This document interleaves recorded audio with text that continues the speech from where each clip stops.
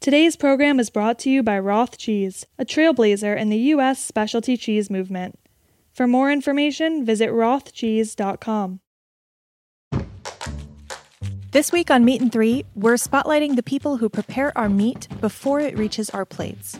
We hear from whole animal butchers, the brains behind a meat vending machine, California cattle ranchers, and a master of charcuterie who isn't using meat at all. It's like a smoked and grilled center stock of the broccoli, and then it gets finished with some mustard, barbecue sauce, and sauerkraut. Ranching and farming being as difficult as it is, it's just one thing after another. And at some point, you just give up. I had a wild idea that if I learned butchery, maybe I could start to be kind of a link in the supply chain. Listen to Meat and Three, HRN's weekly food news roundup, wherever you get your podcasts.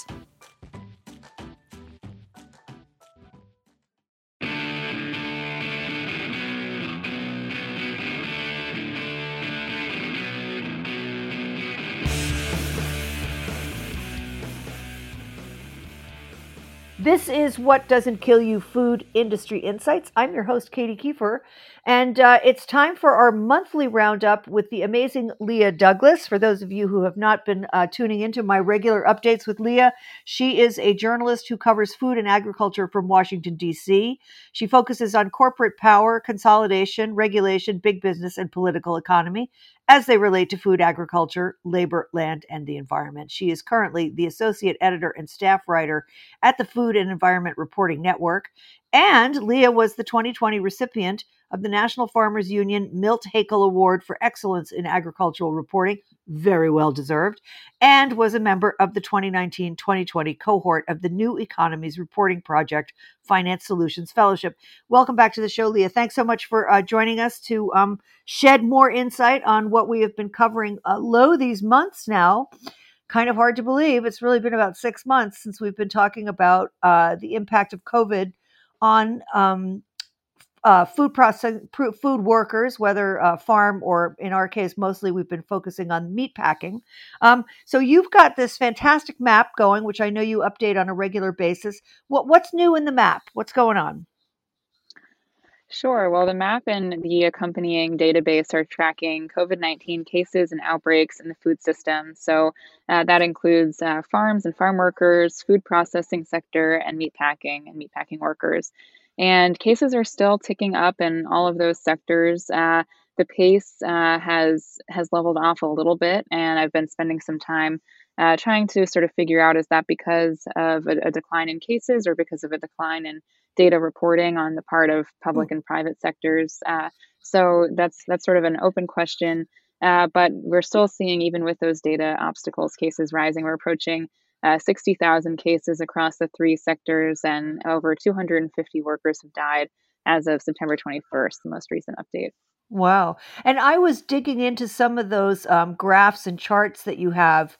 I really recommend people go to the Food and Environment Reporting Network website and look for Leah's map, because it really is a fascinating snapshot of what is happening in all three, as she says, all three of those sectors: processing, farm workers, and meat packers, and sort of how cases are growing or not growing as things may be. And one of the other things that I didn't include in our outline today, but you made a point of in one of your tweets of having to tick up the cases in Kansas. Like suddenly the state of Kansas released all sorts of figures showing the impact of COVID on some of the workers in that state, some of the food workers in that state.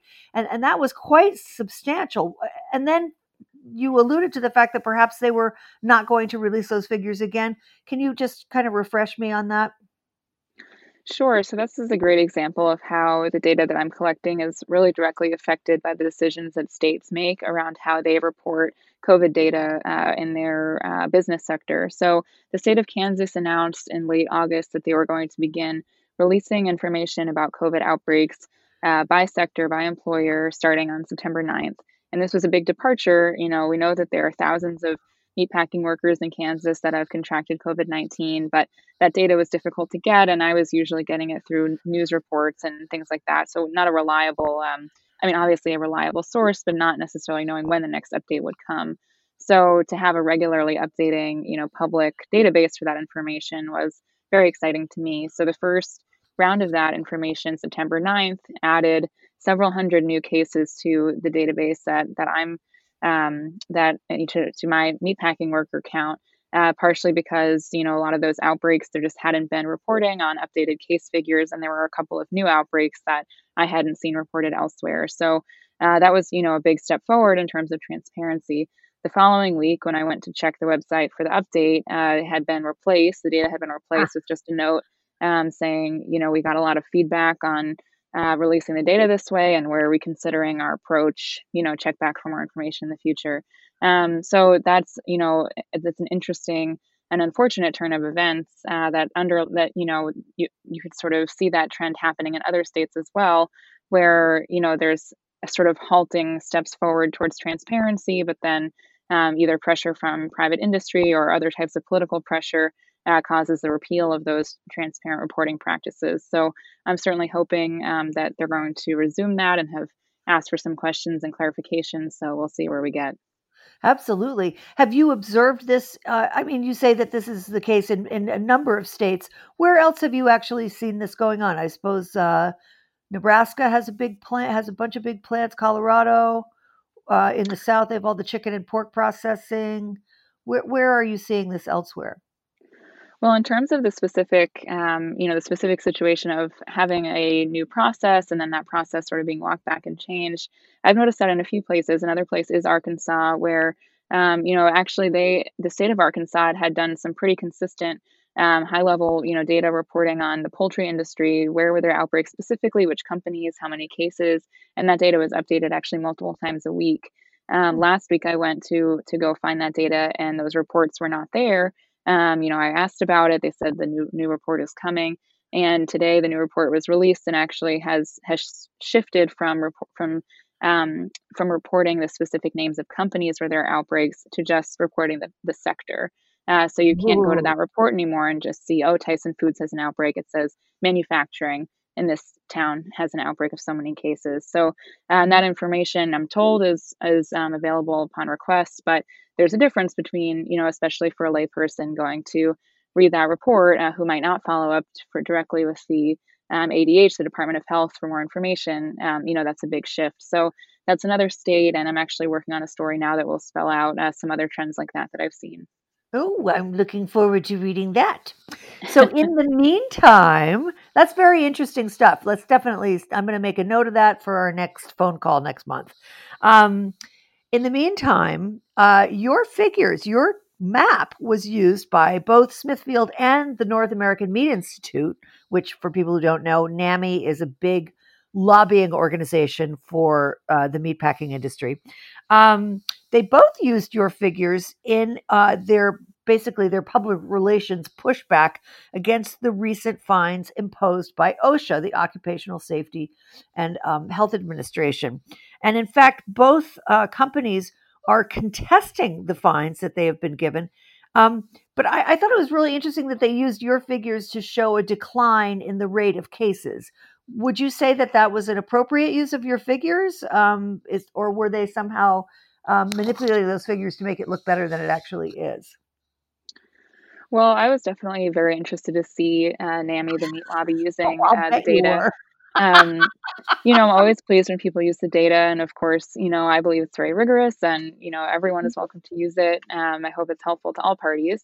At the same time, NAMI's report on essentially, as you said, the data was used to show, as NAMI put it, a decline in the number of cases that they used as evidence to say, meatpacking companies' preventative measures to keep workers safe are working. We're seeing cases go down. I would really disagree with that finding, and I spelled it out on Twitter as well. Folks can follow up on that. And essentially, the issue is they ascribed some specific spikes in the data to, holiday weekends, sort of drawing the implicit comparison to, people are gathering on holiday weekends. That might account for the spikes. And that was, not the reason we saw spikes on those dates. And I delineated on Twitter, what was going on those dates. And essentially, they hadn't checked with me about information like that to sort of clarify what the data was telling. The question of our cases leveling off or going down, as I mentioned at the beginning is, of course, crucially important, and I'm trying to figure that out as well. But I haven't necessarily gathered the evidence that I would need to make that definitive a statement. And NAMI didn't present evidence for that either, other than drawing a conclusion about the data. So again, I think it's a question I'm trying to answer, but I don't think that their approach was as accurate. Right. As I suspected, I just wanted to hear it from the horse's mouth. What I failed to say in before I brought that question out was the fact that OSHA has finally, after 6 months, come out and levied some fines, and the fines total $29,000. One to JBS for about $15,000 and something, and one to Smithfield for $13,000 and something. I mean, those are so small as to be laughable. What did you make of that? Like OSHA, like what happened? Well, this is really fascinating. Those fines were levied for the handling of specific outbreaks at specific facilities, and with the charge that these companies had not adequately protected their workers from COVID. Two of the largest outbreaks in the country are the ones being targeted by these fines, but of course there are other outbreaks that are comparably large that were not fined. There's a question there about how the fine tool is being applied. And I think, those fines have received a lot of criticism from worker advocates, labor advocates, all types of folks who are invested in the well-being of workers in this sector, to say, those fines were not large enough to prompt any type of different action from the companies. And OSHA responded to that criticism by saying that this was the limit of a certain type of fine application that they could use. And then, the former head of OSHA responded to that by saying that they could have used a different fine tool to give substantially higher fines into the millions. So, it's very controversial how these fines are applied. And I think it also opens the question to me of, what are these fines for? How is that fine regulatory tool supposed to be used? Because I think it's, a fair assumption that a fine of this size is extremely trivial to a company with the margin of Smithfield or JBS that makes extraordinary profits. So I can understand the criticism and feedback that a fine of that size would necessarily compel different behavior. So that's another question that I'm exploring as well.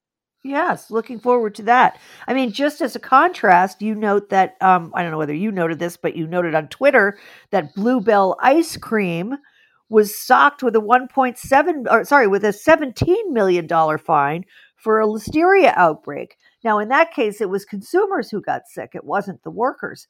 But I mean, that's one example of OSHA levying what sounds like an appropriate fine to me. And then I also read that the California state OSHA levied a $200,000 fine against several of their local processors. So, I mean, the disparity between these fines is kind of breathtaking.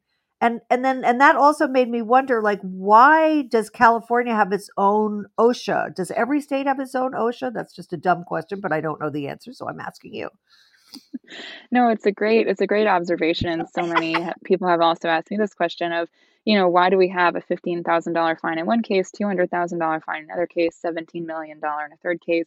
Again, I think it raises a question about the utility of these fines. And, what I said on Twitter about the comparison between, the fines applied for meatpacking plant workers and management of COVID and the fine applied to Bluebell ice cream for its management of the listeria outbreak was, in that outbreak, I believe, 10 people were confirmed sick and 3 people died. Of course, horrible tragedy. In these two outbreaks, however, there were over 1,500 workers who were sickened and 10 workers died. So if this was a consistent fine application, you would imagine that the fine for the meatpacking plants would be, substantially higher, given the higher human toll of the outbreak, in both cases dealing with a pathogen, spread of a pathogen. So, it raises a question around, how does this, translate into how, the lives of workers are valued in comparison with the lives of consumers who are buying ice cream and getting sick. So I think those are all, again, this is an issue that I imagine we'll see more of, more fines coming out, and it'll be very interesting to see how that progresses. Absolutely. And it does make me wonder. And of course, I read a long ProPublica article that came out, I think last in April or May, about this. But they made the point of saying that there was a lot of top government officials sort of leaning heavily on OSHA, on various other entities to allow meatpacking to go forward as it was. And I just wondered if OSHA is also being subjected to a lot of political pressure to sort of give hands off to the meatpacking industry. And that's sort of an interesting question in and of itself. Like, why would they be more? I mean, you would think the dairy industry, for example, would like bust a gut over a $17 million fine to an ice cream maker. Like, why aren't they also having an attack with OSHA and putting some pressure on them not to levy these big fines? I don't know. The whole thing stinks to me. Anyway, that is my simplistic analysis of this situation. Another thing that I read recently was in the Minneapolis Star-Tribune. Smithfield claims that they have spent over $350 million on COVID-related issues, presumably including PPE, personal protective equipment. Is there any evidence that they have begun to better equip or distance or place barriers for their workers? What do you surmise they are referring to when they talk about this large expenditure? Sure. So I think in the case of meatpacking companies, when they're talking about what they've spent on managing COVID, that can run the gamut from personal protective equipment, installing physical barriers like plastic shields in between workers in the processing line. It could account for paying for sick time off and enhanced worker benefits. For instance, there were bonuses given out, especially at the beginning of the pandemic, for workers to incentivize workers to come into work. Those were very controversial, but I think when I've heard from meatpackers how they're describing their expenses, all of those different types of expenses are grouped together. I see. Well, I would say public relations probably figures in heavily.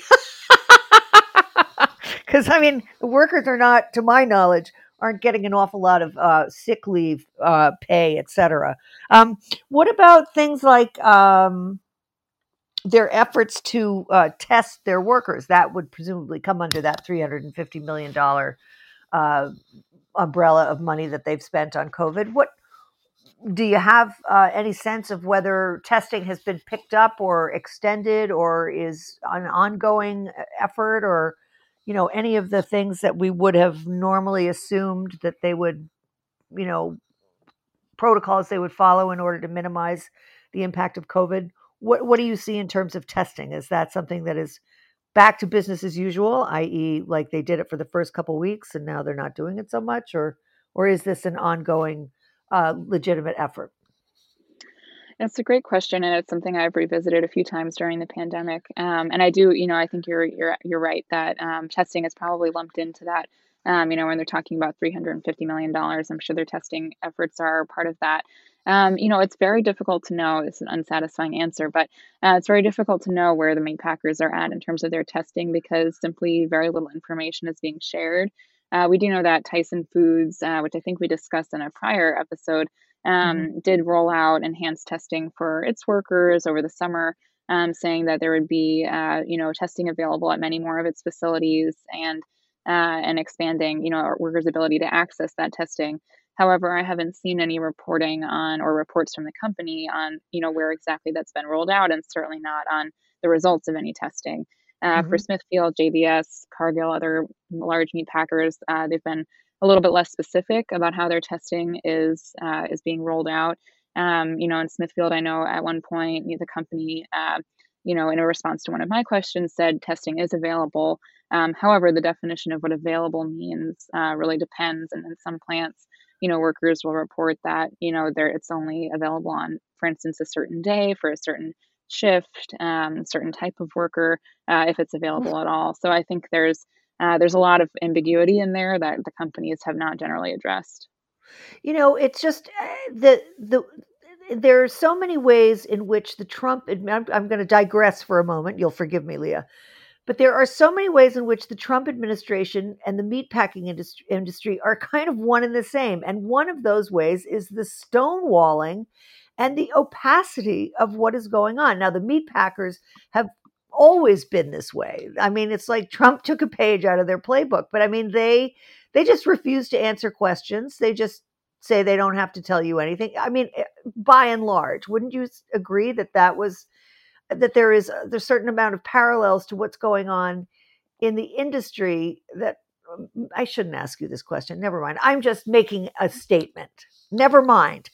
But it just blows my mind how suddenly the administration is able to do exactly what the meat packers have done for really generations at this point, which is to not cough up any information about anything they don't feel like. I'm just going to leave it there for now. Let's take a quick break, come back after a sponsor drop, and we will resume our discussion about COVID in meat packing and also the famous guidances, which, well, it's anybody's guess what those are. So stay tuned. We'll be right back with Leah Douglas.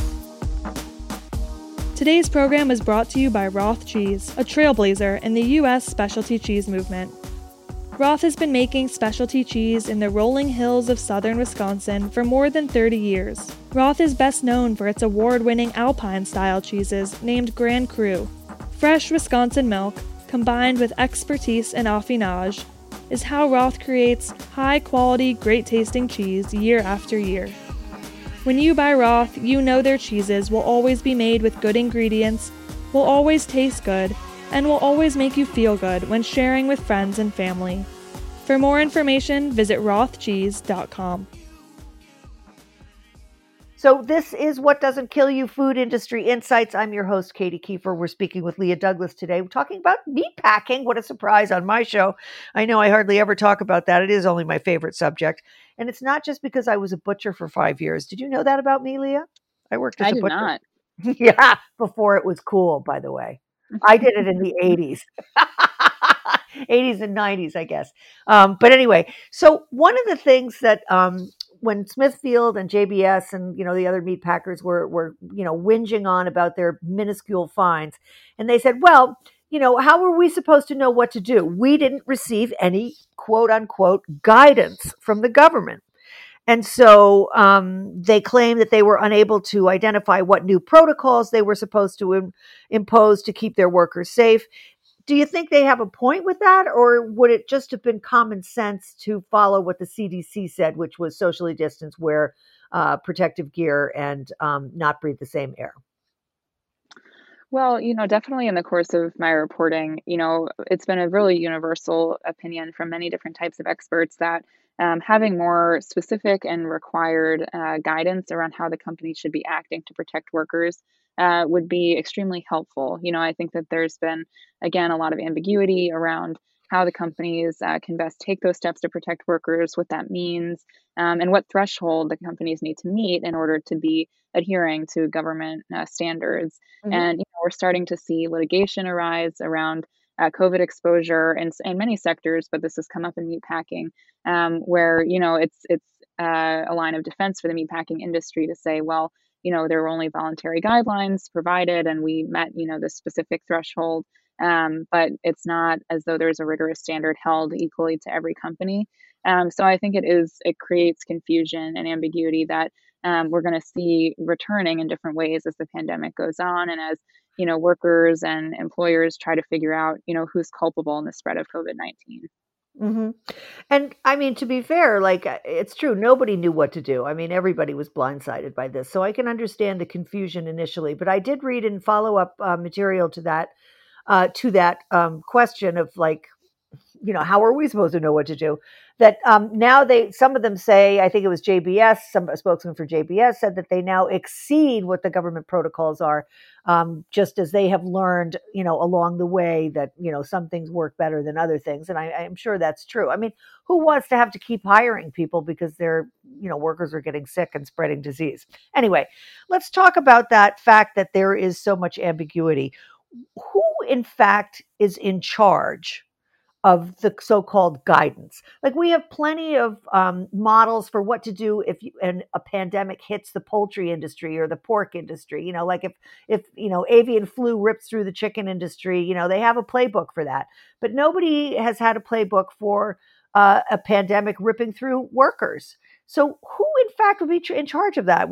Is that FDA, USDA, the CDC, the Department of Labor? I mean, who's writing this stuff? Like, who's thinking about this? And is there any sense of somebody thinking about what to do the next time we have a COVID? Yeah, this is a great question. So when we're talking about these voluntary guidelines in terms of how meatpacking plants should, respond to COVID and take precautions in the plants, there was a CDC guidance issued early on in the pandemic that set up those voluntary guidelines and thresholds. This is a great point about this is an issue that cuts across a lot of different federal agencies, and particularly in meatpacking, it's not just labor, as you said, it ties in FDA, USDA. And these agencies all have a slightly different posture towards, how they're responding to the crisis. I think one of the difficult situations of this presents is that no one agency is necessarily the agency to turn to around every issue affecting workers in meatpacking plants, for instance, or any food system worker. For instance, none of these agencies is collecting data about how many workers are sick. This is an issue I'm obviously very familiar with. I haven't been able to rely on those agencies for any information. I've had, and I don't think that's common knowledge. I've had states refer me to USDA when I'm soliciting data from state health departments about COVID cases. They'll say, well, USDA regulates meatpacking facilities, but that has no bearing on, who's collecting that data. So I think, that this has been a topic of conversation around food system regulation for as long as I've been working in the field, that the fact that multiple agencies oversee different parts of food production already was creating issues, and things were slipping through the cracks. And there were different incentives and different pulls on each agency. And in a crisis like COVID, we absolutely, see that extra spotlight that, there's some issues presented when there's multiple agencies involved. Yeah, I mean, it makes me think that when the Obama administration confronted Ebola, didn't he assign like a sort of a czar? I hate it when they come up with these terms, but anyway, somebody who was kind of the overall coordinator, and I'm wondering if that's a position that a future government, federal government should invest in. Because I don't see that these pandemics are going to stop necessarily. And then, we have other sort of medical crises on the horizon, like the loss of antibiotics and so forth that, are ancillary to this. But just somebody who's kind of going to bring back that playbook that they put together and then coordinate across agencies. That seems like something that should happen. I think you should write to Congress, Leah. They're going to listen to you a lot more than they're going to listen to me. The blowhard. But right, I mean, point too about planning. I'm reminded ProPublica did a big investigation a couple of months ago that I would direct listeners who are interested in this, where they essentially found that the meatpacking industry and sector had been told several times, including by federal agencies, to prepare for some sort of pandemic akin to COVID-19, and there had been essentially no major steps taken by the industry to prepare. And of course, COVID-19 was unimaginable to many of us before it began. At the same time, there is, the government had been providing guidance on how to prepare your workers, how to prepare for massive worker absenteeism that could be caused by a pandemic, which is, of course, exactly what happened in March and April. So, that it's not, when we think about moving forward, we can also look backward to see, where there was that solicitation of the industry to make those preparations, and they chose not to. Yes. Well, isn't that interesting? And then what about, the fact that there is a failure to coordinate? Do you feel like that also has an impact on food safety as well as the safety of the workers? I mean, like I said before, and I may have been in the ProPublica piece that I read that you just referenced, that they have all of these, they've simulated drills with what happens when, 50,000 pigs die, or 2 million hens, which of course we've seen both of those things happen quite recently. But they don't have the playbook for the workers. But does that also have an impact on food safety overall, do you think?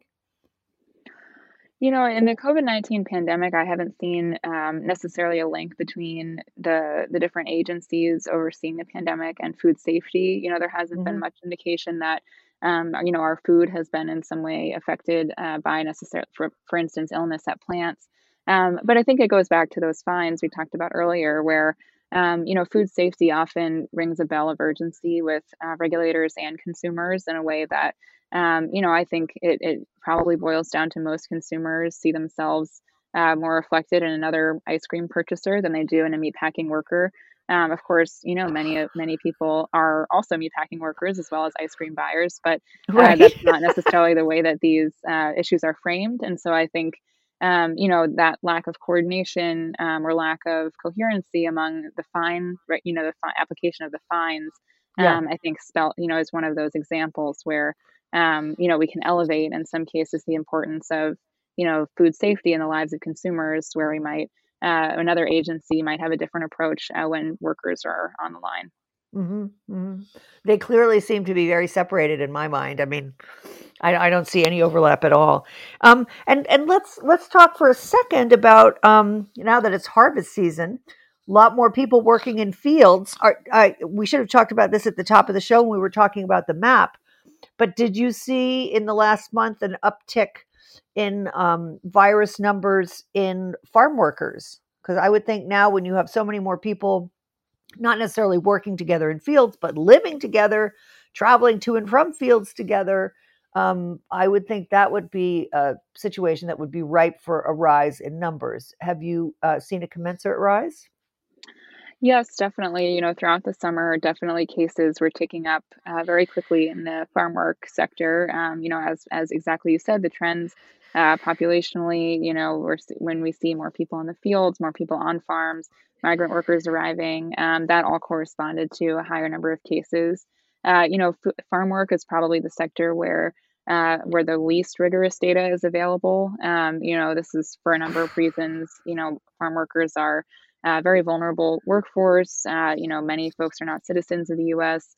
It's Mhm. also migratory workforce in some Yeah. cases. So, just from a logistical standpoint, a worker who arrives in a specific state and is tested there, but then moves on. It can be difficult to track, COVID numbers with that type of trend.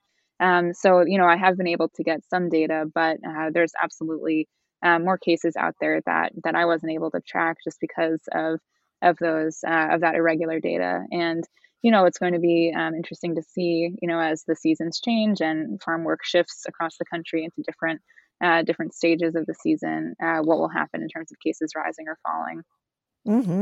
Like I could see the Imperial Valley in California and the Central Valley in California becoming ever more of a hot spot, while other states whose fields might be done for the winter um, become much less so.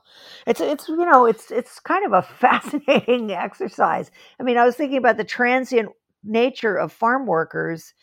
So you have a guy who works on farm A for 2 weeks, then he moves on to B, and then he moves on to C. You're absolutely right in pointing out that there is no way anyone is going to keep track of that guy. I mean, those tests, even if they get tested at every single location, it's almost meaningless.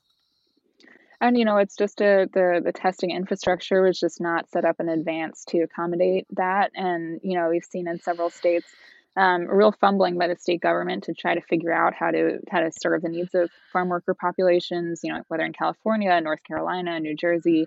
There's been some legislative response. There's been some executive order response, but ultimately, all of those things have happened too slowly to really have testing available when it was needed, and the ability for workers to really rely on government structures and support. And unfortunately, now we're Mhm. approaching mid-September, where we're in peak season in many places and approaching the end of the season in other places. And it's not clear that many of those precautions or supports will be more rigorous before the year is over. No, I don't see any signs whatsoever. I mean, basically, I feel like everything is on hold until November 3rd.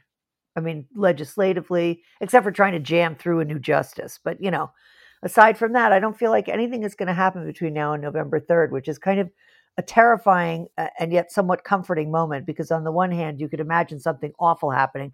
On the other hand, it's comforting to think that nothing awful can happen because they're waiting to see, who the next president is going to be. Oh my God. I guess, I was going to wrap this up by saying, how do you feel about the trends overall?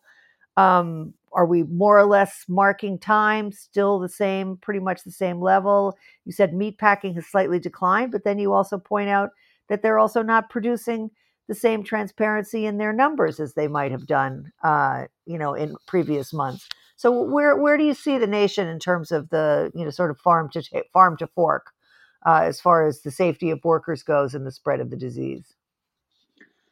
Well, I'm definitely concerned right now with the fall and winter months. In many parts of the country, we're going into a colder season where, we know that in many regions we're anticipating a potential or likely spike in cases. And so, I'm closely watching to prepare for the possibility of that in the meatpacking and food processing sectors. Impossible to predict, but I'm definitely watching that.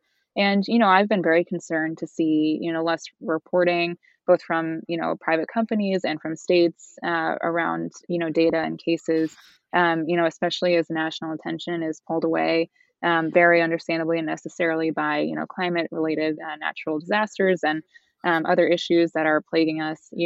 This remains a really chronic issue. And, so I'm just continuing to press where I can, especially from the states and local governments, to get as much information as possible so we can really try to understand, is our cases leveling off in this sector, or is it being artificially suppressed? Or, are my figures sort of artificially low because the data isn't being reported? So, I'll just encourage folks to keep reading about this issue. And I'm going to keep pressing on that, especially into the fall and winter.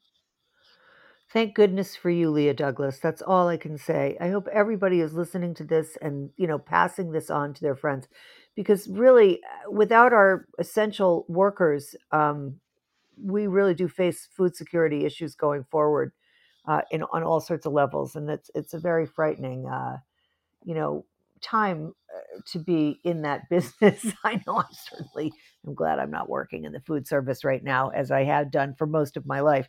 Anyway, Leah Douglas, I'm going to let you go from there. But thank you so much for joining me today. And thanks so much for the great reporting you do. Honestly, your halo is shining all the way from Washington, D.C. right up here to Rhode Island. Thanks so much, Katie. I appreciate it. You bet. All right. Thanks. And thanks for listening, folks. Thanks to my sponsor. We'll see you next week with another show. Ciao for now.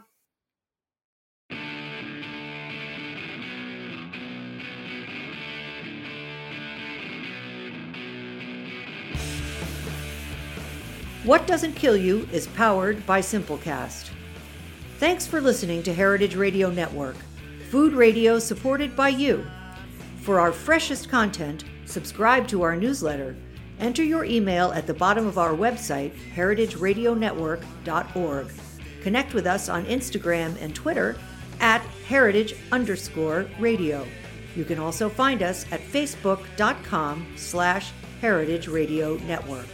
Heritage Radio Network is a nonprofit organization driving conversations to make the world a better, fairer, more delicious place.